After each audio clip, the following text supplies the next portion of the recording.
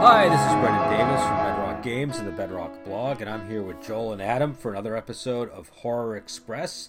And today we're talking about Jeffrey Dahmer's favorite movie, The Exorcist 3. The Exorcist 3 is it's basically a proper sequel to The Exorcist. The Exorcist 2 is not generally that well liked, and it wasn't made by Blatty, and this is actually based on a book that he wrote.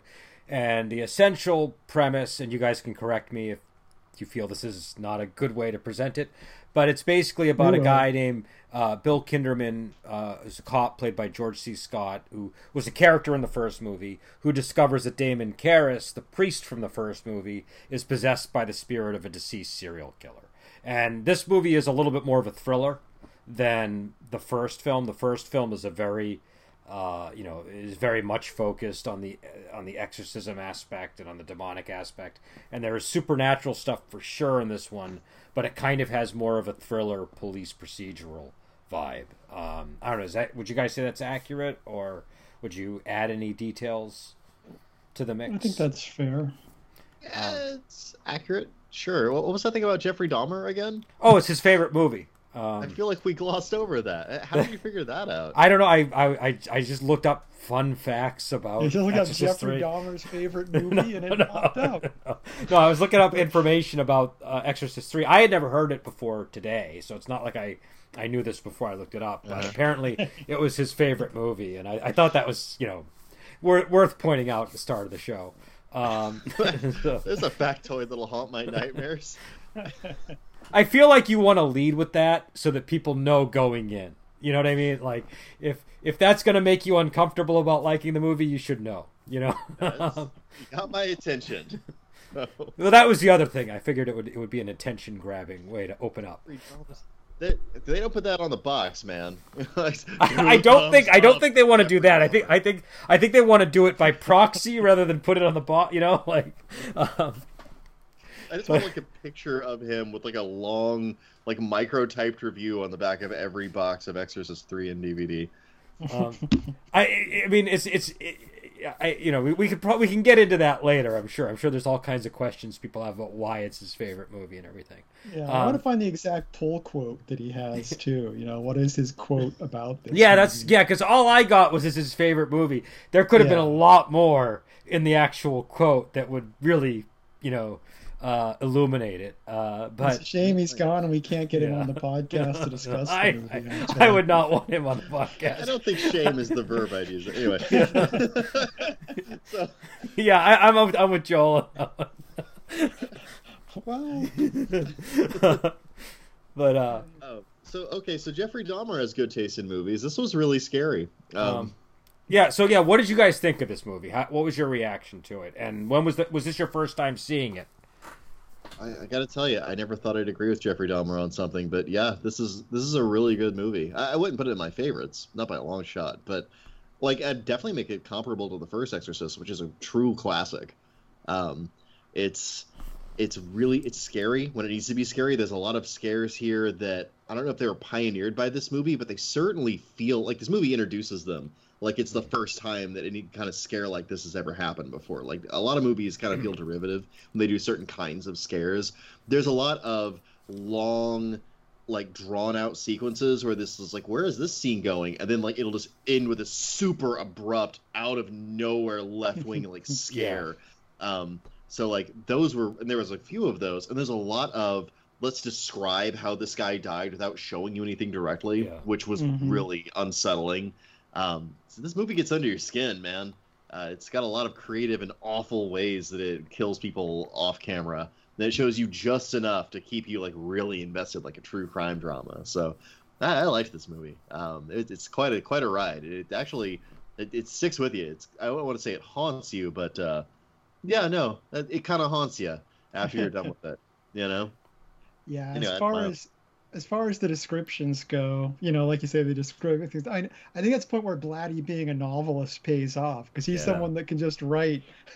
He just write a good description here of what happens, and you're like, whoa. Because it's surprising how much you do not see in this movie when you actually think about it afterwards. It's like, but you feel like you saw it, right? You feel as if you did see it. Yeah, it's impressive. But yeah, I really like this movie as well. Like I said, same thing. It's not my favorite movie, definitely, but it was very thoughtful. It works really well as procedural during the early Yeah. part of the movie. It it's very interesting as far as being a philosophical religious discussion in places. It fits with the first movie very well. I mean, there's I'll get into this later. There's some parts where I could really feel where the studio meddling in this Yeah. movie was, Mm.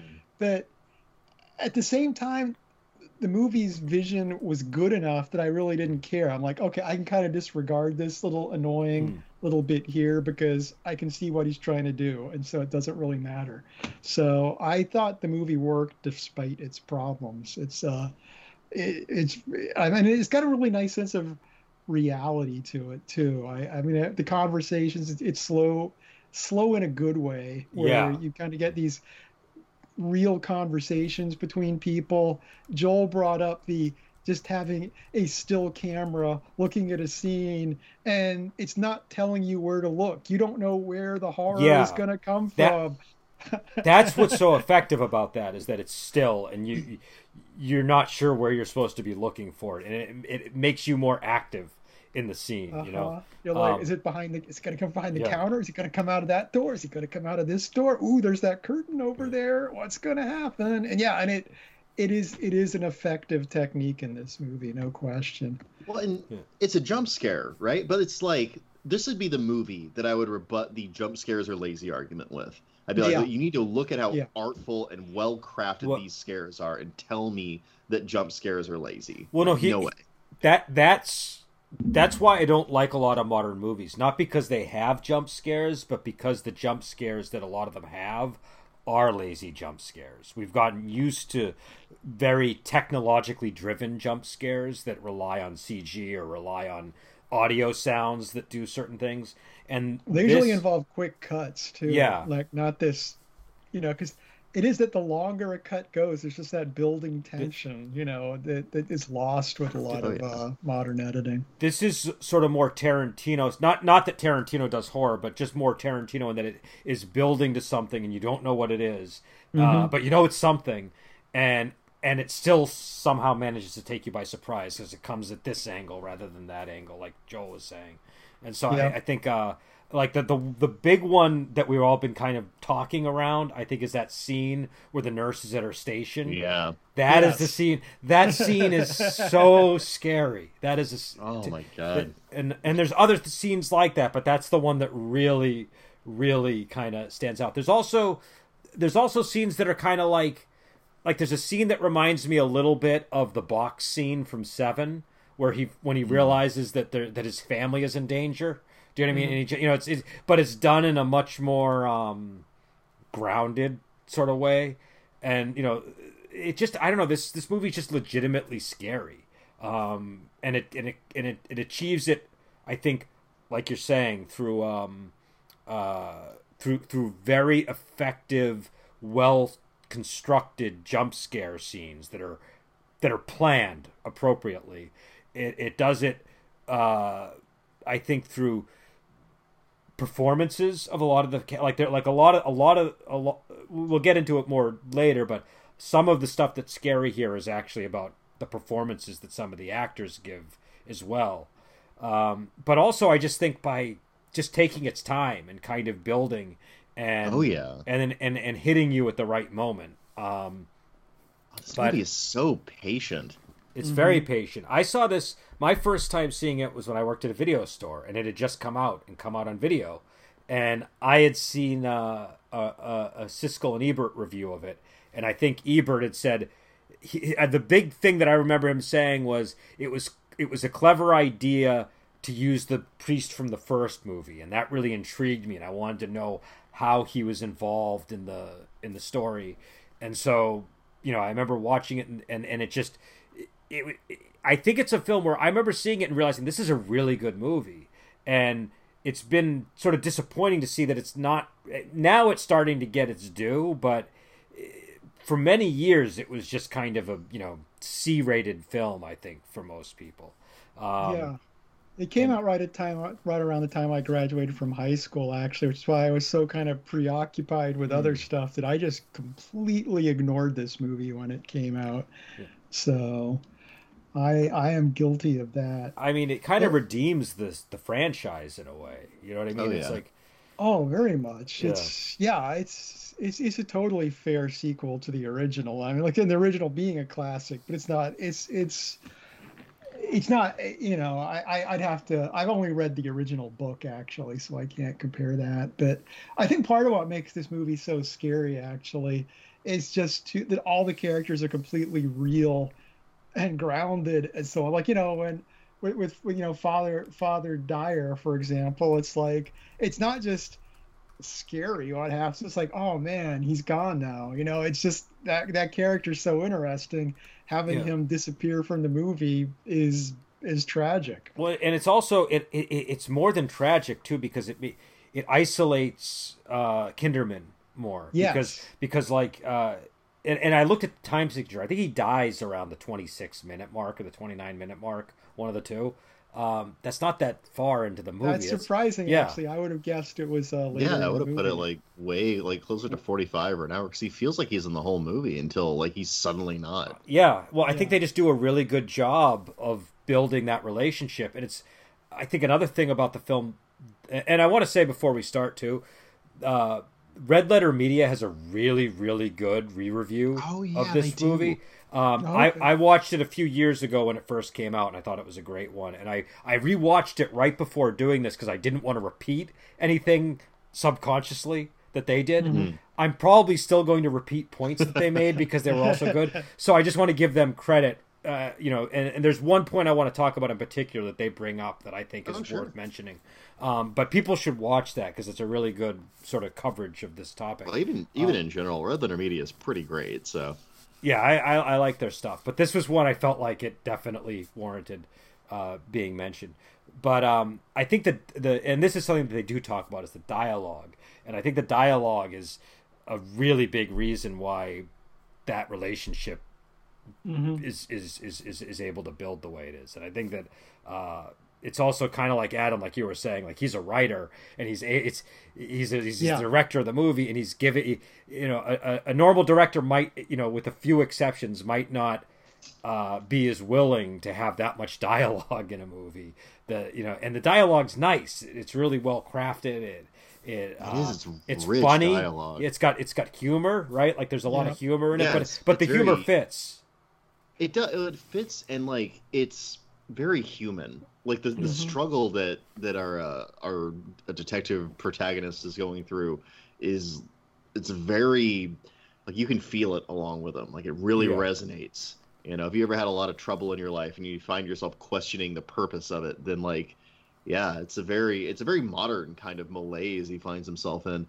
And one of the things I love, because we mentioned like that his priest friend dies like startlingly, like right at this point in the movie, and like they have this wonderful chemistry where they're kind of like going back and forth on this dilemma with two different views, and then suddenly that one view is just banished, and he's really adrift, and like you kind of feel adrift with him as an audience. So like, man, it's well, because part of it is loss of faith is part of the story, and that's obviously, really full. Like he's already kind of lost, like the restaurant scene where they're kind of debating, God and all of the evils in the world and everything. And it's kind of seems like he has the more effective argument in that conversation. But then to have the priest actually vanish, it just totally removes I think any sense of faith that the character would have.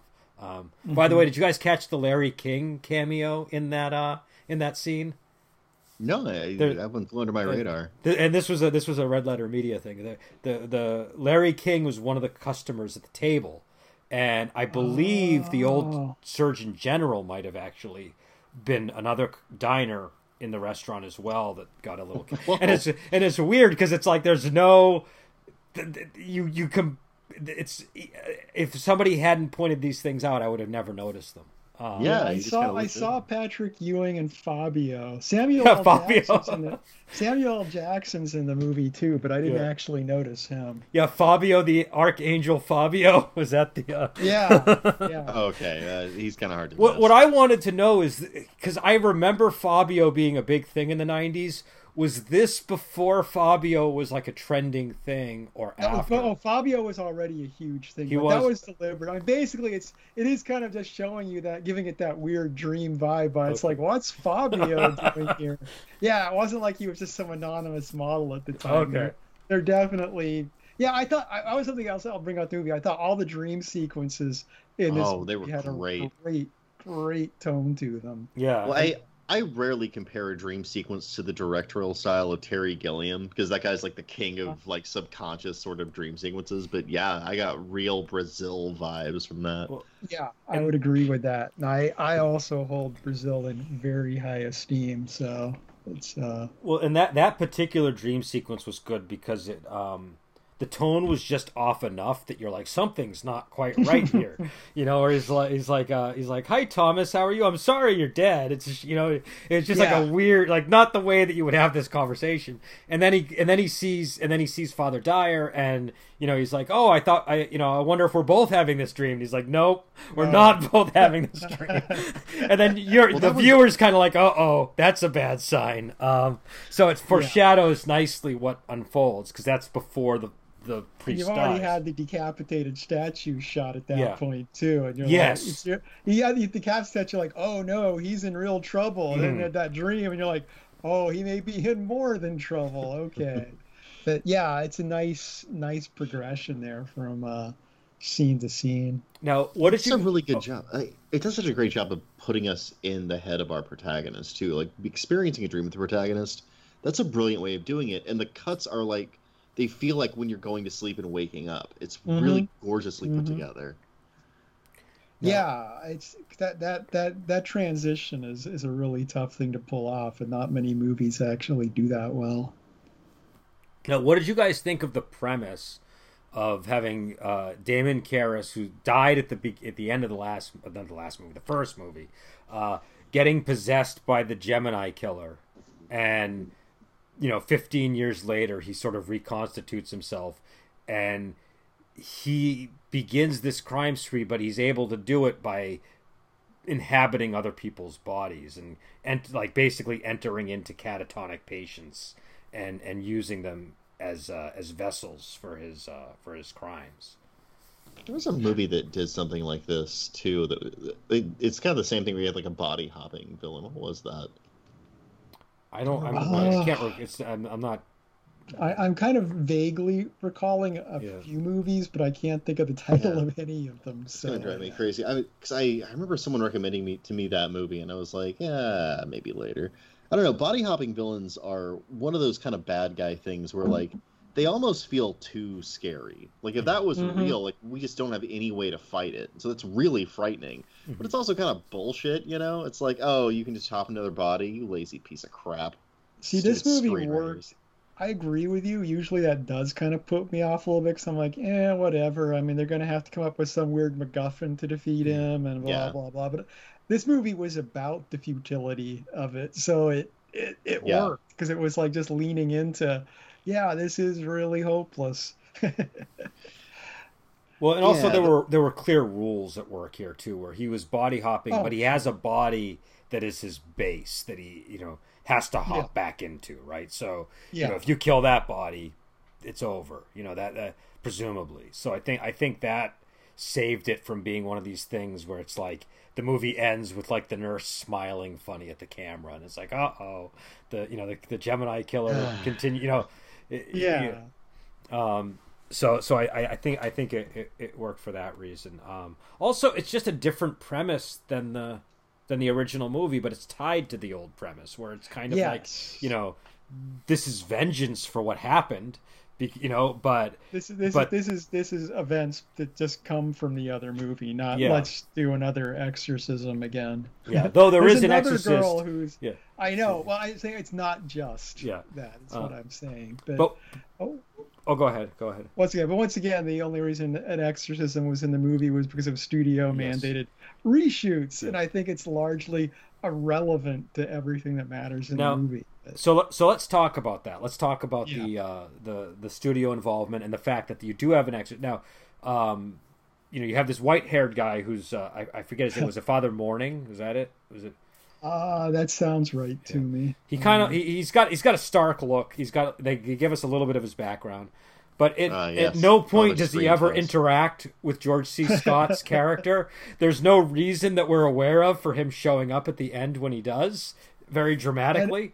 And every other character in the movie is really grounded, interacts with other people. Yeah. You're like, this is a human being, I believe. Whereas he is just this movie demon hunter. It's just but here's what's funny. They talked about this on Red Letter Media, and one of the guys was like, for ages I've always wanted to see the director's version of the movie. I've heard about it, and I guess I don't know, I haven't seen the director's cut, but apparently there is a version of it that's now available somewhere, and he saw it, and he said, but it's just George C. Scott walking up and shooting him, and it totally loses any of the there's no climax to it. I would disagree. Here's why the whole bringing that other exorcist in and having all the dramatic exorcist thing, it changed the ending, because the ending is about, will he commit murder? Will the demon trick him be able to tempt him into murdering this person and damning himself?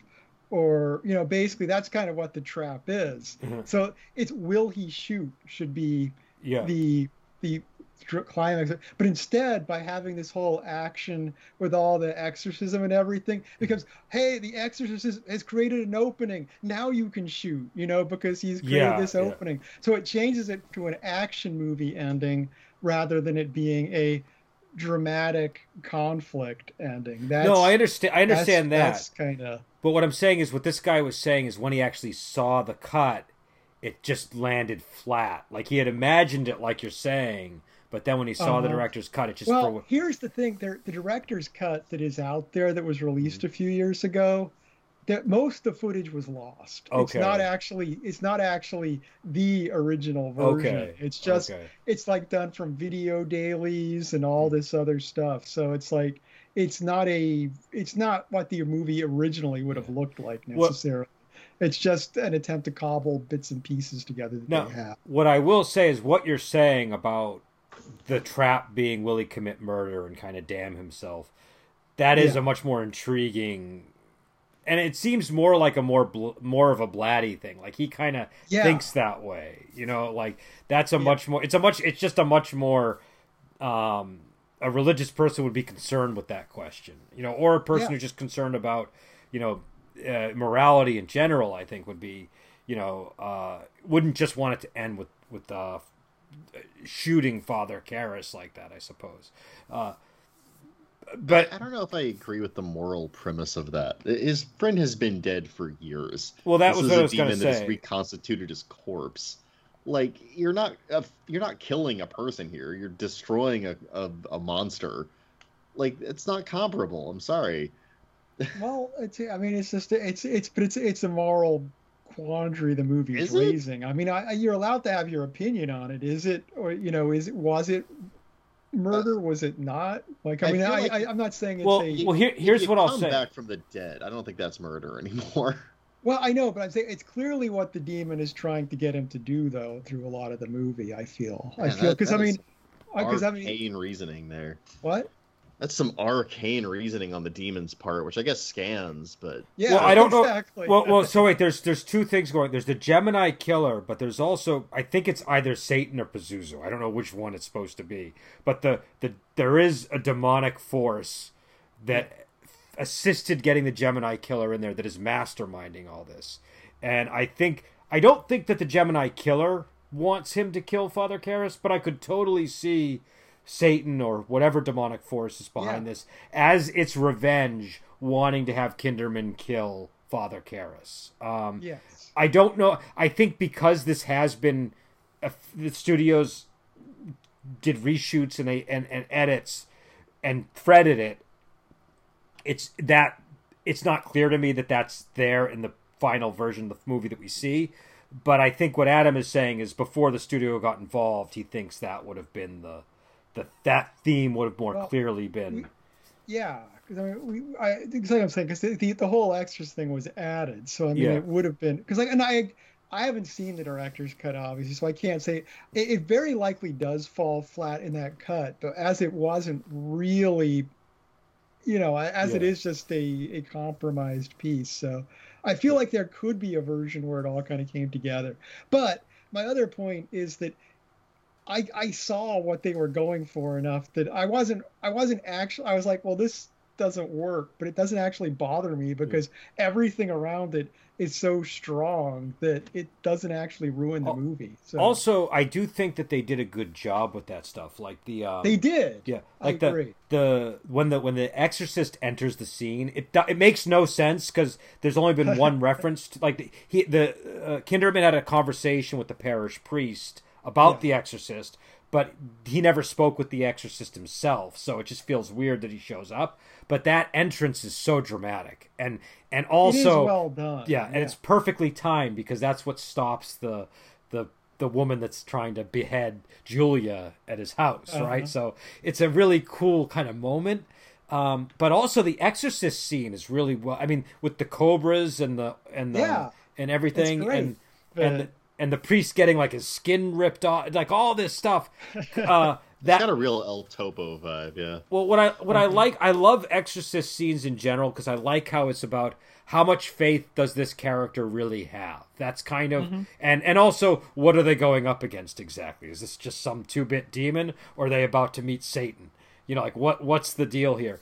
And you feel and I love the scene where the priest gets stripped of all of his garments, and then he's just got his collar and his black outfit on, and the cross is on the ground, and he's totally vulnerable, and it just is he goes from being this big, dramatic, powerful figure to just this pulp on the ceiling. I thought it was really effective, and no, I mean, in isolation, the scenes are really good, and it's like I feel like if the studio had put their foot down when it was still a screenplay and say, you've got to put an exorcism in here rather than waiting for the movie to have been shot, then saying, hey, go back and reshoot an exorcism and cram it into your movie somehow. I feel like Blatty probably could have made all of that work much better. So it's noticeable. It's definitely noticeable. The reshoot, especially if you're aware of them, it becomes even more noticeable. The thematic muddling that Adam has talked about is noticeable even if you're not aware of it, because you're right, there doesn't seem to be any moral dimension to the final scene. I mean, what is the morality of the exorcism? Show up, perform exorcism, shoot your friend. Like there isn't where who stands in judgment of that? It was just righteous and good to have done that. But the movie wants you to ask moral questions. Like the whole thesis of the film is struggling with faith. There's a few things. I think number one, in a weird way, like Father Damien is sort of redeemed at the end of it, right? Because he's able to resist the possession and allow himself to be killed.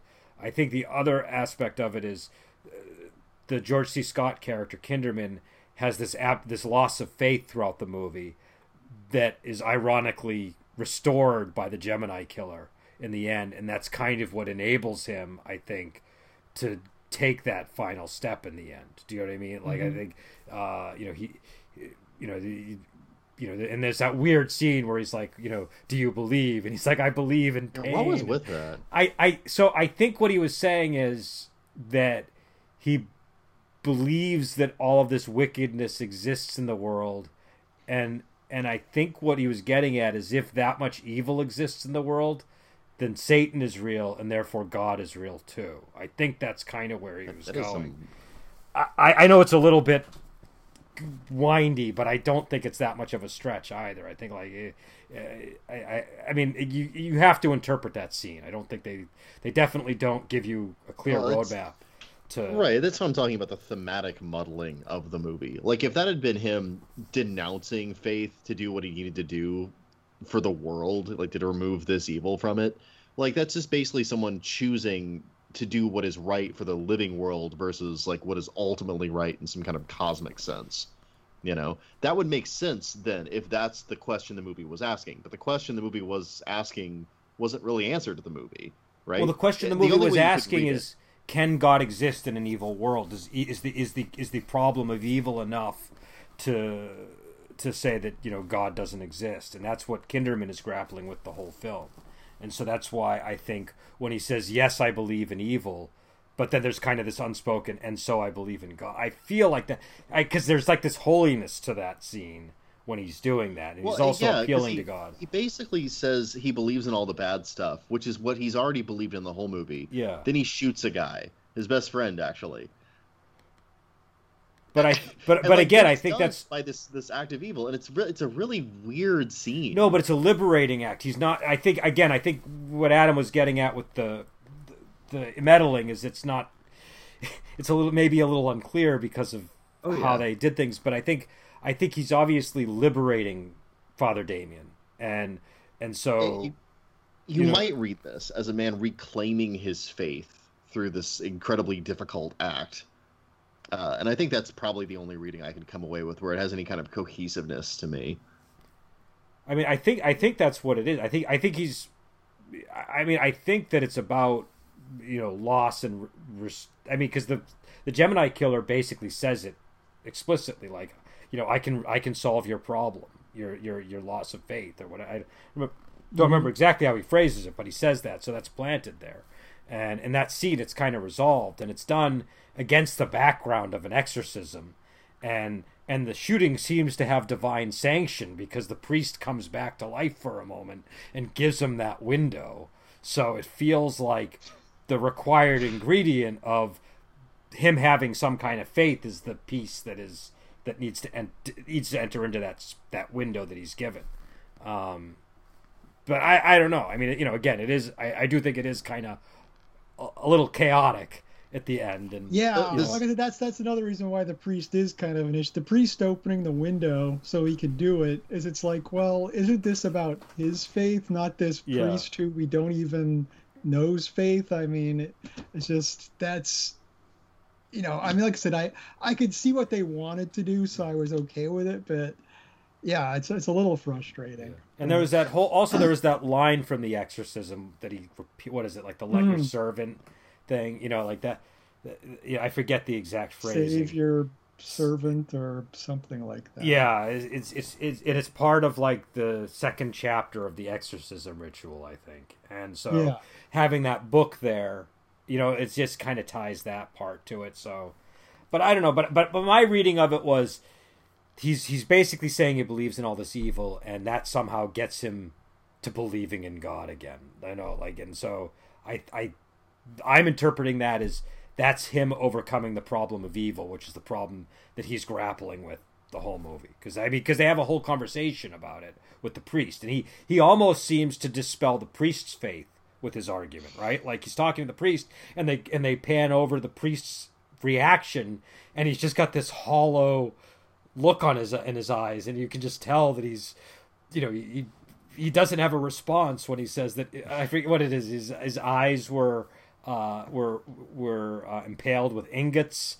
and he was, and he was crucified on a pair of rowing oars. Like it's really well phrased, but it takes out the stomach of this priest.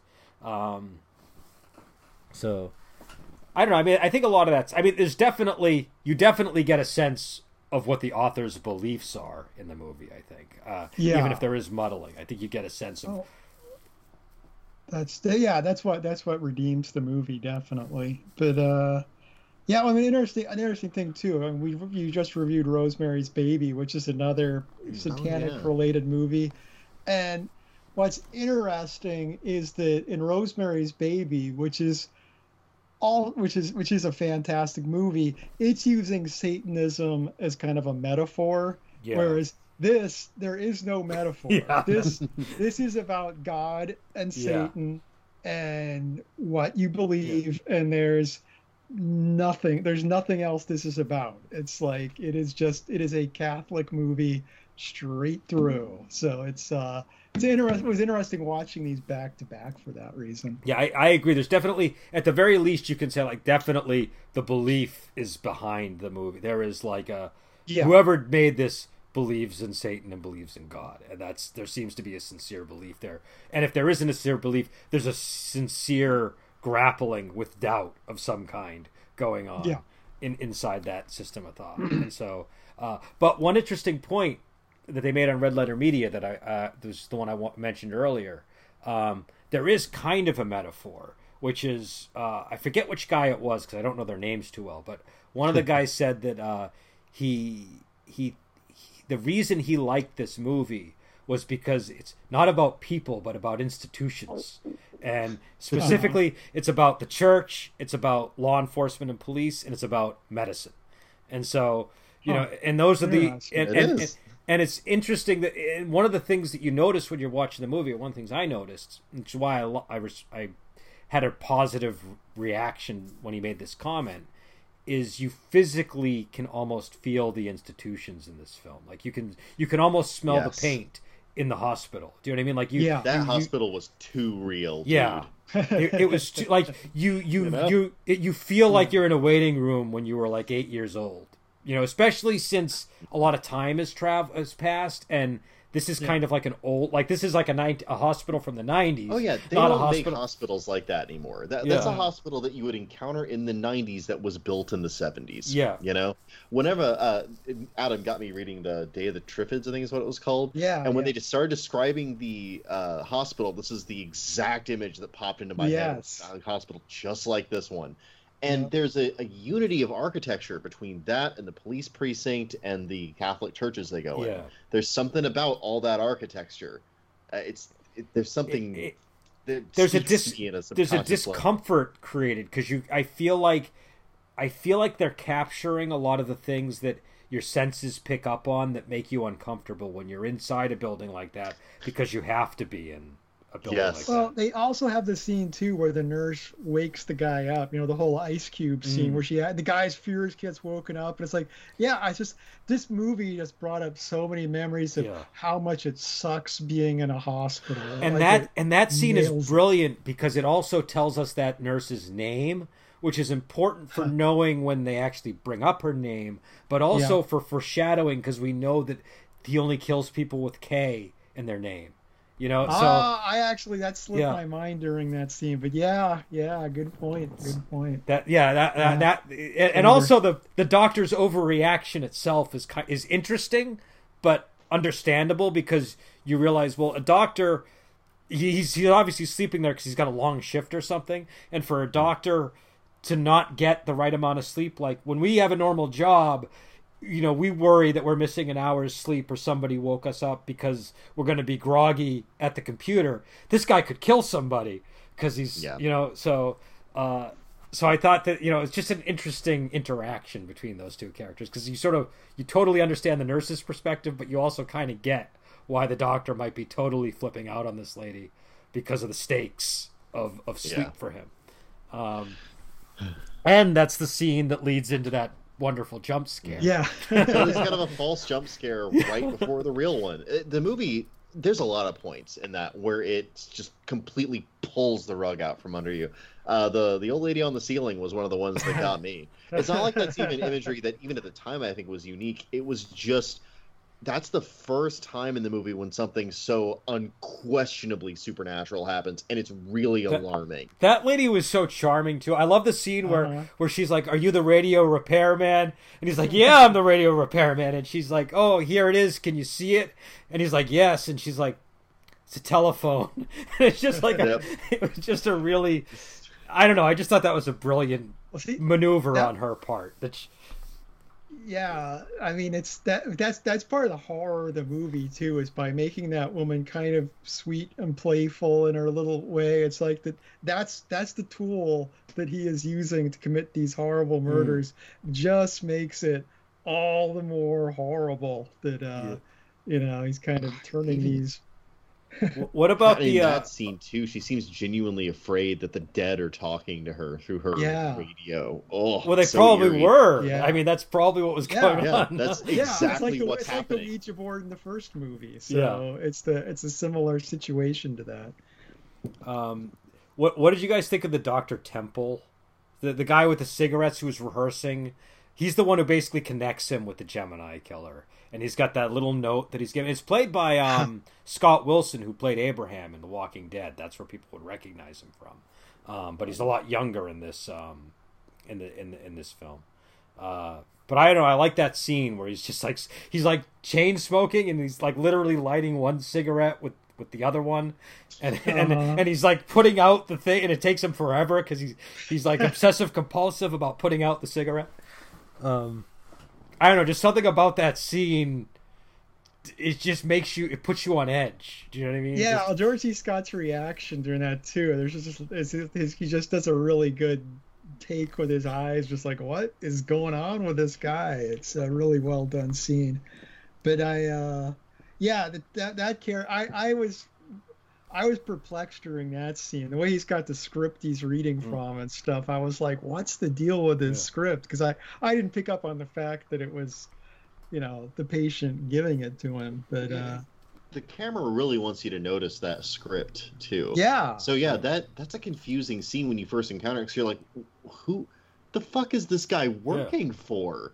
Like, and he's like super nervous too. And like, you don't know, you don't get any closure on that for a long time. So you're like, why is that not actually the guy? Definitely seems like he's supernatural when he goes to talk to the Gemini killer, right? His voice is like in a different place in the audio, so it's way closer to you when you're listening to it in the audience, and it's like he's doing these horrible howls, and you're like, this is definitely an actual possession. Why was that guy on script? What's happening in this movie?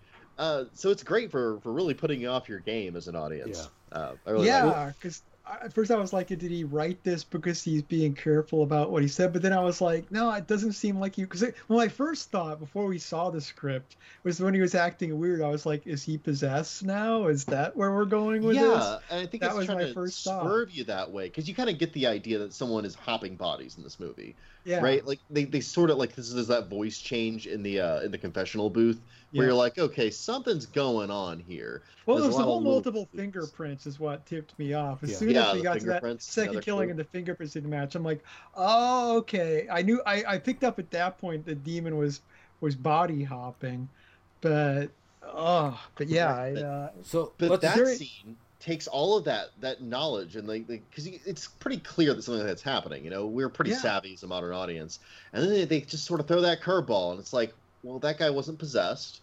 Why would he be working for a possessed person? Like, what the hell is going on here? And it keeps you like off kilter. The whole movie has little ways of putting you off kilter. Well, and it's really great. And they were smart because they direct most of your suspicion at the bitchy nurse.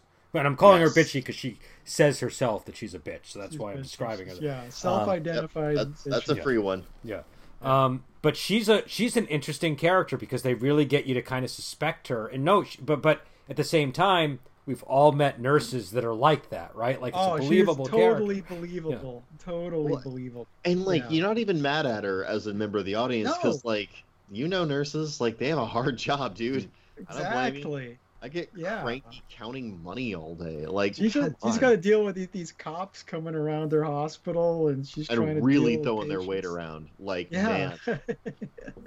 Yeah, I completely understood that character. What did you guys think of the Gemini killer? I want to talk about how, number one, Jason Miller is playing Father Karras's body, basically. But there are moments where we have another actor, I think his name is Brad Dourif, who me and Adam have discussed him before in the Gethsemane episode of Babylon 5. The tongue twister. That's right. It's the same guy. This is probably why he got that role. You're right. It's such an obvious reference to Exorcist 3 now. Oh my God, that's amazing. But oh wow. But okay. But so they do this great thing where you have like this haggard Damon Karras speaking, And then at one point he says like the Gemini killer is dead, and then you suddenly see Brad Dourif playing the character, and he's just screaming, "I am not dead! And it's like startling. It is like really effective, and the performance I think is off the rails. Just in terms of, I want to listen. Like this guy's talking about stuff like there are all kinds of little lines that this guy has that are great, but I just want to keep hearing him talk. Like one of his lines was, "Oh, a few boos from the gallery I see," when he gets slapped by George C. Scott. He is spellbinding, like straight up. Talk about this movie is not hurting for brilliant performances. Like almost every single actor like outdoes themselves in this movie. Like the magnitude of some of these performances. And that one still stands head and shoulders over everything else. It's unbelievable. Yeah. Like, if you see nothing else in this movie, just watch those scenes. They're worth it. Yeah, I think there's like 2 or 3 dialogues between those two. 3 really good ones, yeah. And they're like, oh, God, that howl got me. Mm. Like, I was just, because I didn't expect it. And Lovecraft had this right. I'll say this about the man. He once wrote something to the effect of, there are sounds that animals make and sounds that humans make, and when the one makes the sound of the other, it's like horrific. Yes, and I wasn't ready for it, because at first he was just like verbalizing, or I thought he was, and I was like, oh, a human sound is going to come out of him. That's what my subconscious brain was telling me, and then it just sustained as this unearthly howl, and I was like, oh, that makes me feel kind of nauseous, actually. It's the combo of those effects and the good performance together that make that work. Like the intent. This guy is so intense. Like when he's talking in the room with that dude, like he is sweating, and you're sweating with him. And just like when he's talking about, like how when he was killed in the electric chair, and he's like, it was very upsetting. I didn't have a body, and there was work to be done, and I had to do more killing, And then he talks about going into, and it's like you're slowly getting all the information about what was going on so that it makes sense. But the way it's presented is just like it's unbelievable. And and he talks about going into Father Karras's body and how the brain is jelly and it takes him 15 years of maximum effort to get. It's just, I don't know, just those scenes are just great. They're really good. And I think across the board too. I think like George C. Scott is really good. Like I think around the same time he played oh God, what was his name? Cus D'Amato from in the Mike Tyson HBO movie, right? And he was a good choice for Cus D'Amato, but it felt like more of a phoned-in performance than this movie does. This movie feels like I don't know, like the scene where he sees his friend that's dead and he lifts up the thing and he kind of winces. He doesn't break out into tears. It's just it's like every scene like that, you just see the hardening of his world and of his, but there's still emotion there. That scene and the payoff to that scene later on, where he's talking about the Gemini killer to the doctor who's losing his shit because they locked down the hospital, and he just has that moment where he just breaks because it's just too much even for him. I was just like, oh my God. But it's not. Oh, go ahead, Adam. Go ahead. Okay, one thing George C. Scott is really good at, he's good at being gruff and sensitive at the exact same time, and that is just that is like it. His gruffness is all this layer of armor he's built up around the fact that he's a very sensitive person, and I mean it just in a number of his roles, and it's just a really good effect. No, yeah, he's really likable in this movie. Sometimes George C. Scott isn't particularly likable. It's kind of part of his charm. But he can be. Yeah, he is very, very likable when the role calls for it. I've always thought so. And so I think he's, and again, this is like kind of a later role for he's older. I think one of the if I had a criticism, it's that he seems a little old for his daughter and his wife. Yeah, the age seems. Too. Yeah, I thought it was a bit much, but I like to think he's almost exactly the right age for it. It's just his job is just that hard. He's so weathered. I mean, 31 years old. but also the he has some great lines in the movie to just like like there's that when he's having the conversation with the priest and he's like he's just like at his wit's end and the priest says something like it all works out and he's like when and he says at the end of time and he says that's soon just like forgot about that line. It's a good one. Yeah, because the priest is like we're spirits, Bill. Like it's like we're it's not about the flesh, and so. But I just thought like those dialogue exchanges were great. There were a couple of other ones where he talks about he's complaining about God and he says God is waltzing around the universe like some kind of cosmic Billy Burke. Just like I don't know, just the sound of that line works. Yeah, the writing in this is great, and but I'm talking about Father Dyer again. I mean.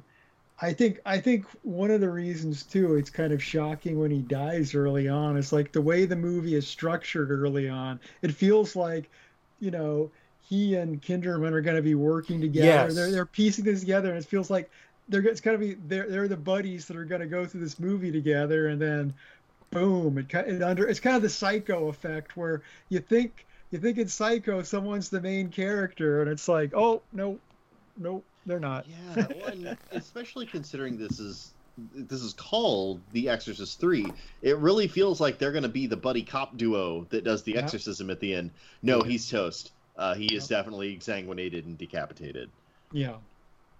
Well, and the scene when he's in the hospital, even where he's saying, "Oh, it's not serious," and he says, my brother Eddie had the same symptoms," and he's like, "Your brother Eddie died at age 30," and he's like, "He died in Vietnam." It's just like there's just this humor in every step of the conversation, and then he's like, "But maybe there was some connection still," just the.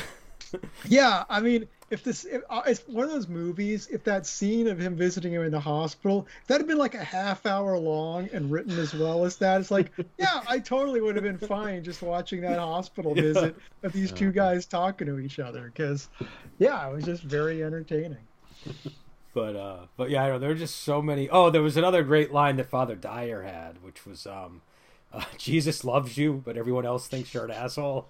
And that's him talking to his boss. Yeah, it's like, what did you do to our donor? Well, and he's talking about how he's going to go see It's a Wonderful Life, and he says like, he's like, "Do you have a favorite movie?" to the boss, and the boss says The Fly, which apparently the guy who played that character was in The Fly. He had a brief role in that's awesome. in The Fly a few years earlier. Really Cronenberg is going to infect every last one of our episodes somehow, isn't he? He is the tumor from all horror movies, which he would love. Yeah, he would. But it's this movie has its flaws, but it more than compensates for any flaw it has. This is very high recommendation from me. Yeah, same here. I think the complexity of it in general just kind of makes it immune to the sort of linear analysis it might have if it was just like the original Moral Dilemma. I think making it messy kind of actually enhances it. Yeah, well, it's a movie that wants to make you think. So the fact that being messy means you have to think. There's nothing here that it's not going to just hand you, this is what you're supposed to think after seeing this movie. So... Which I think is fitting, given that doubt is such a prevalent part of the film, right? True. But yeah, I think it's a really good movie. I think it's a movie that like has been seriously underrated. And I remember when I first saw this, just how I don't know. This was at a time where I was still sort of seeing the horror movies for the first time too. So it was one of these things where I was actively rating movies as I saw them. And I remember watching this one and just really being impressed with it. And again, it just never quite. I don't know. I guess because of the year it came out, and I think when it did come out, it didn't get the best reviews, which I think was a little bit unjust. But I don't know. It's a really good sort of thriller / horror movie, I think. And definitely. You can skip Exorcist 2, but definitely watch 1 and 3. like 1 and man, 3. I actually did. Yeah. Yeah. I've seen the first one. I love the first one. But I've never seen the second one. So. Yeah, I watching this, I was like, I really should watch the first. Because I've read the book of the first one. I've never watched the movie, but I'm like, you've never seen the first Exorcist movie? Oh man. No. Oh, dude, you're in for a treat. This movie rips. Yeah, you're the book is fantastic, and I was like, well, I know the stories, but I'm like, I don't know, just based on watching this, I was like, even though I know everything, I feel like just experiencing the movie now. It's quite an experience, yes. High recommendation. Yeah, it's a good movie. It's probably even slower paced than this movie, I would say. Well, yeah, like I said, I've read the book, which is not a action-packed book, but a lot of it's parties at Washington D.C. with socialites, but and yeah, there is that, but it's a good movie. The Heretic is bizarre, and the soundtrack's good. I recommend the soundtrack for Exorcist. I will say this about Exorcist 2. I had a friend in high school who loved it, so I mean, it's not. I think that sometimes what happens is the weight of opinion goes a certain way online on the internet, and it becomes intractable, and a movie gets labeled as X. But before that was the case, there were lots of pockets of people that I'm sure loved the movie, and I had a friend that was really into the film. He actually is responsible for me mispronouncing that word, because he used to call it the Heretic. The Heretic. Mm-hmm. And so I always thought it was Heretic. And yeah, well, I saw ironically in heretical pronunciation. So yeah, but I saw part of Exorcist 2 back in the early 90s, so I'm pretty sure it wasn't the weight of internet opinion that poisoned me against it. So okay, yeah, some movies are just bad, like Sleepwalkers. Which we're gonna. That was a blow before the bell even rung. That's a little bit. We're fighting dirty, Davis. Well, now I know. It's a street fight, baby. Now I think Rocky 4. Rocky 3 didn't end that way. So this is Rocky 5 rules, is what I'm hearing. Yep. But yeah, so we'll see. Is Sleepwalkers next, or do we have another demon movie that we need to do before we get to Sleepwalkers? I think we have one more pulpy demon movie. Oh, yeah, that's right. What is it? What is it again, Joel? That we're doing? Demonic Toys. Toys. Yeah. Oh, we are going with Demonic. We're masterminding the Puppet Master versus Demonic Toys for crossover month. I gotta get all the little pieces in the right place. All right. So we got our pulpy demon movie, and then Get ready to be bored a lot. Actually, this is a really fun movie. It's been a while. I was 11 when I first saw it, so we'll see what happens.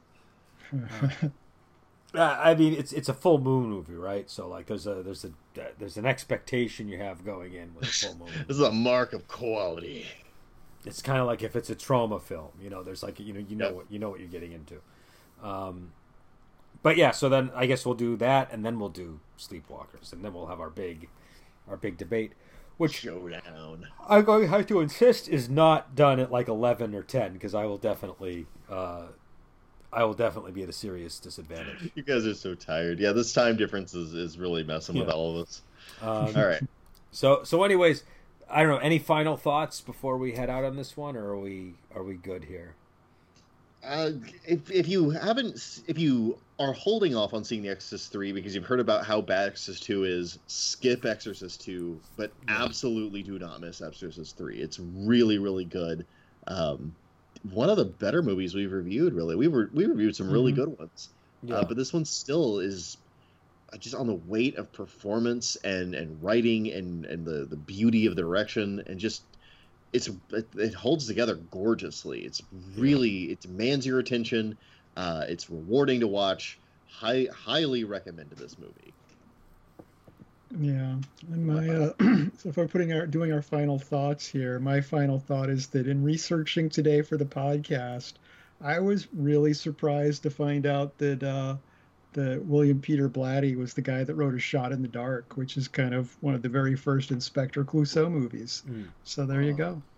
I would not have associated that, but there you go. I think he's more versatile than people realize. I remember there was a humor novel he wrote that I think it was in the 90s. I can't remember the name, but I remember reading it. It was on this kind of subject matter, but it was done humorously. But I'll have to look it up though, because I'm just going by memory. But yeah, I think it's like we said at the start of the movie, it's Jeffrey Dahmer's favorite film. So this is which I guess we should have talked about that. We should have probably addressed the one thing you will agree with Jeffrey Dahmer about. Yeah. Well, it's sort of like I guess what it adds to the movie is if a serial killer likes it, this must be a fairly authentic portrayal of a serial killer, right? Like that would be the thing. That would be the only positive that you could really take from it getting a seal of approval. There are certain endorsements you don't want. Yeah. But that's the one positive one that I could kind of glean from that. But no, it's a really good movie, and I think it's I don't know. I think Joel covered it. It's just real. It's a really well crafted film too. So it has a very consistent look and feel, and it does a good job of pulling you in, and it's entertaining from beginning to end. I think, and despite taking its time. So why don't we end it there, and we'll be back on with what is it? Demonic Toys is the Demonic Toys, baby. Get ready for those evil toys, people. Evil Toys. All right, so we'll be back on, and until then, we'll talk to you later.